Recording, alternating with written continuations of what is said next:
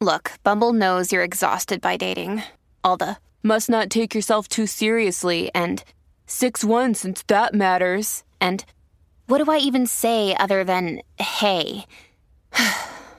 Well, that's why they're introducing an all-new Bumble with exciting features to make compatibility easier, starting the chat better, and dating safer. They've changed, so you don't have to. Download the new Bumble now. Illness. This is the word that has plagued my life.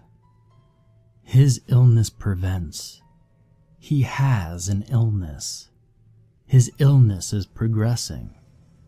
We can cure his illness. We can't cure his illness. Omens spewed forth from the mouths of so many white-clothed prophets and soothsayers. They are parading around my bed on a daily basis.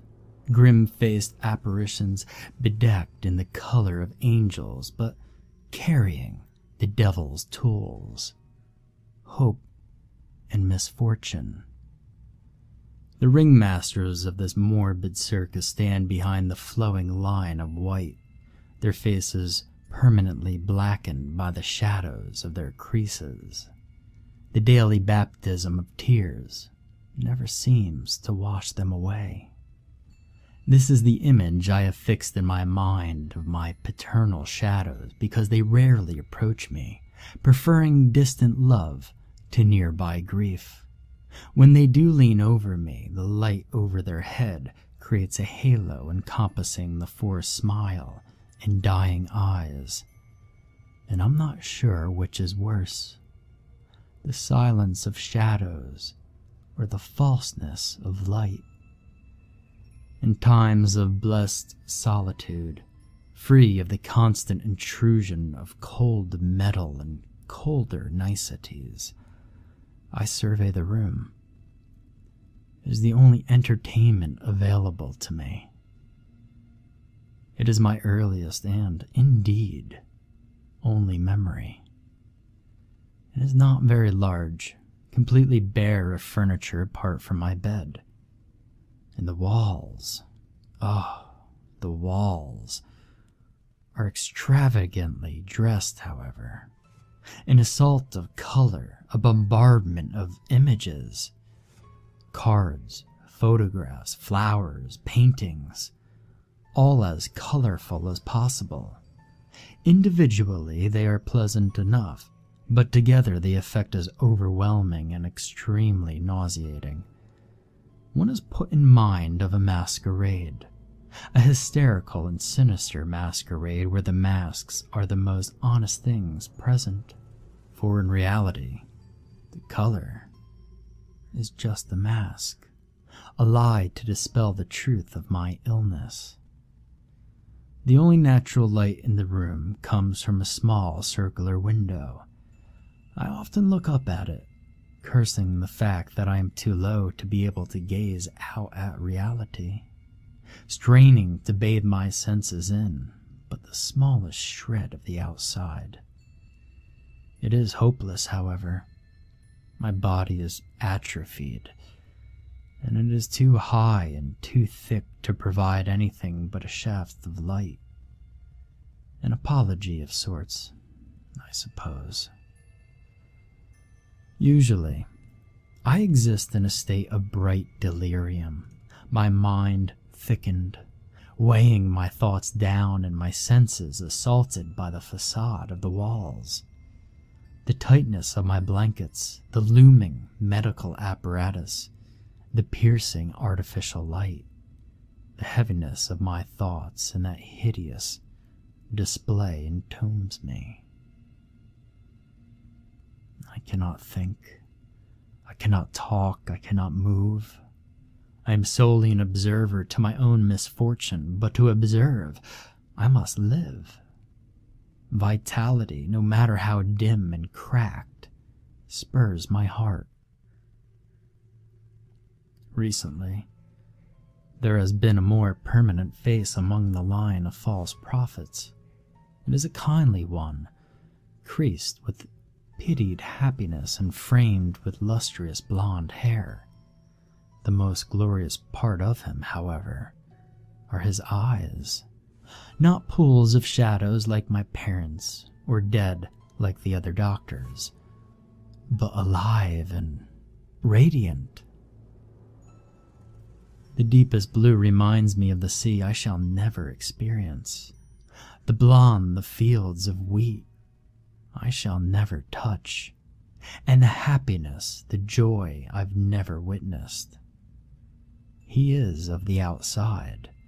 His presence comforts me, and the shaft of light agrees, spilling approvingly around his body.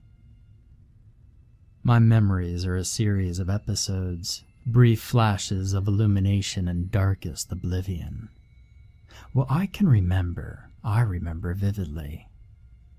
The motherly embraces, the picture book she used to show me of the outside, the long, lazy, winding smoke trails from my father's pipe as he reads me stories, and the pain, the fear, and the tears, the shouting, and then worse, the numbness, the creeping, perfidious numbness that infected my limbs and then spread to my parents.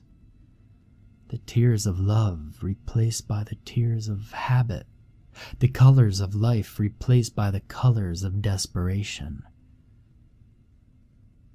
It is better not to remember.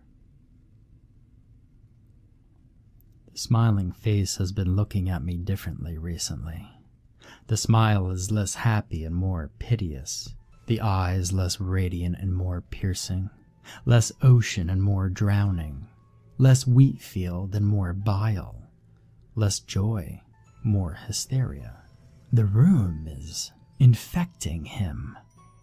I have caught the odd glances, the painted expressions, the dark resolutions forming slowly behind his gaze. And my illness is his illness.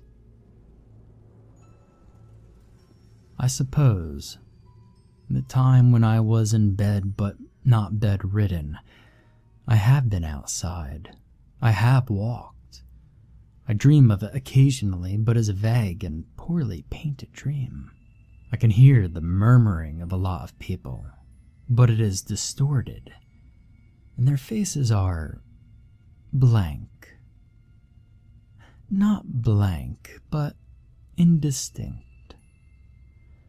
I am surrounded by these people while I walk down an avenue lined with trees. The buildings are blurred, but I catch glimpses of signs offering things I have no knowledge of. There is a creeping sense of unfamiliarity as it continues, and things become increasingly alien to me. The people are more in focus, but their features are more abhorrent to me. The avenue is flowing together. The trees are larger and more verdant. The signs I could see no longer make any sense at all, and there's a frightening element to their gaudy brightness and nonsensical language. I realize that it is not the place that does not belong, but myself, and this sickens me. I fall to the ground and the people offer hands to help, but I cannot touch them. My head falls. I stare into the blue sky, the only thing I recognize, and then I awake, staring at the window. The smiles of the outside man have become friendlier again, but this strikes me as much worse. A resolution has been made, but I am powerless to comprehend what it is. I am painfully aware that I can do nothing but wait. The outside man has replaced my other doctors. The shadows have taken a liking to him. He is around more and more, leaning in, mumbling that it shall be all right. I have nothing to fear. Hope is eternal. Death is kindness to the dead. I am alive, however, and try to tell him this with my eyes. The desperate stares seem to encourage him, however, and for my part, I cannot stand to gaze into the certainty of his. And the time has come. He is stroking my hair and whispering into my ear. It will all be all right. I'm here to help you. I love you. He announces in his kindly, fatherly tones whilst reaching into his doctor's bag. He withdraws a small syringe filled with a clear liquid.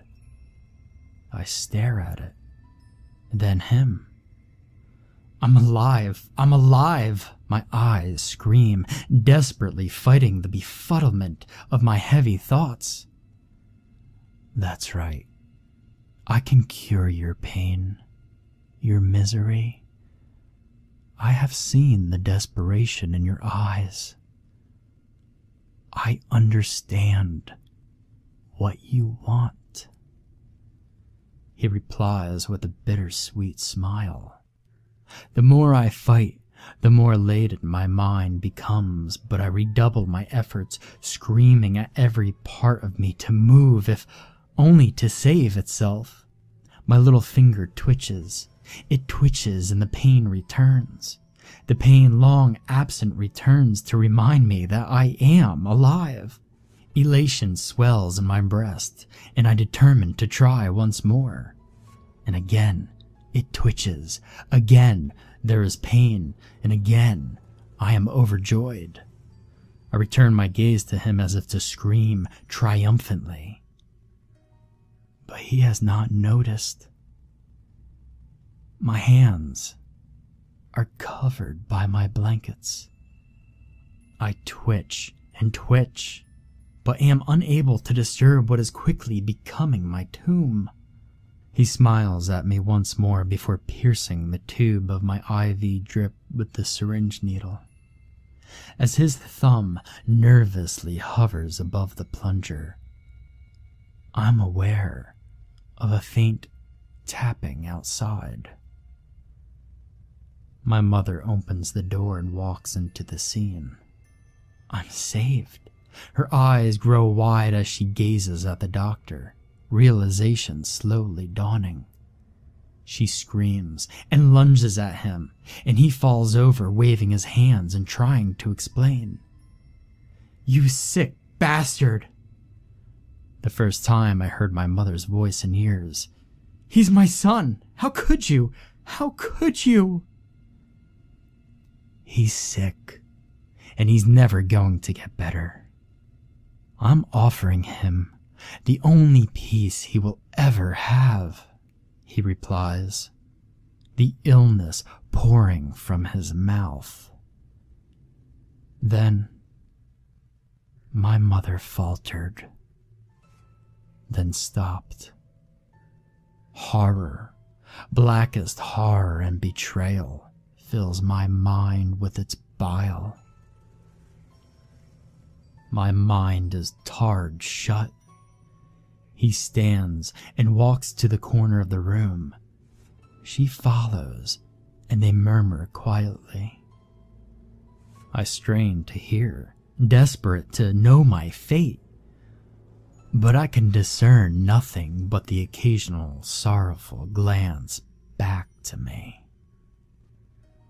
When they have finished, she approaches me.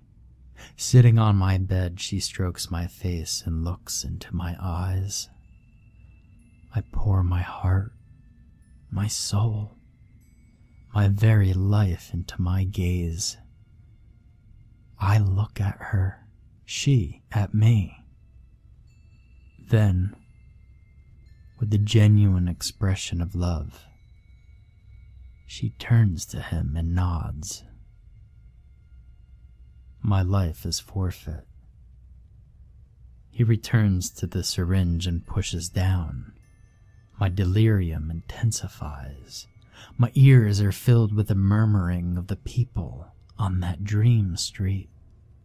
I scan the room from them, from the detestable walls, and finally to the window. As I feel my vision fading, I grasp at it mentally, my one solace. My mother and the doctor lean over, blocking it from view.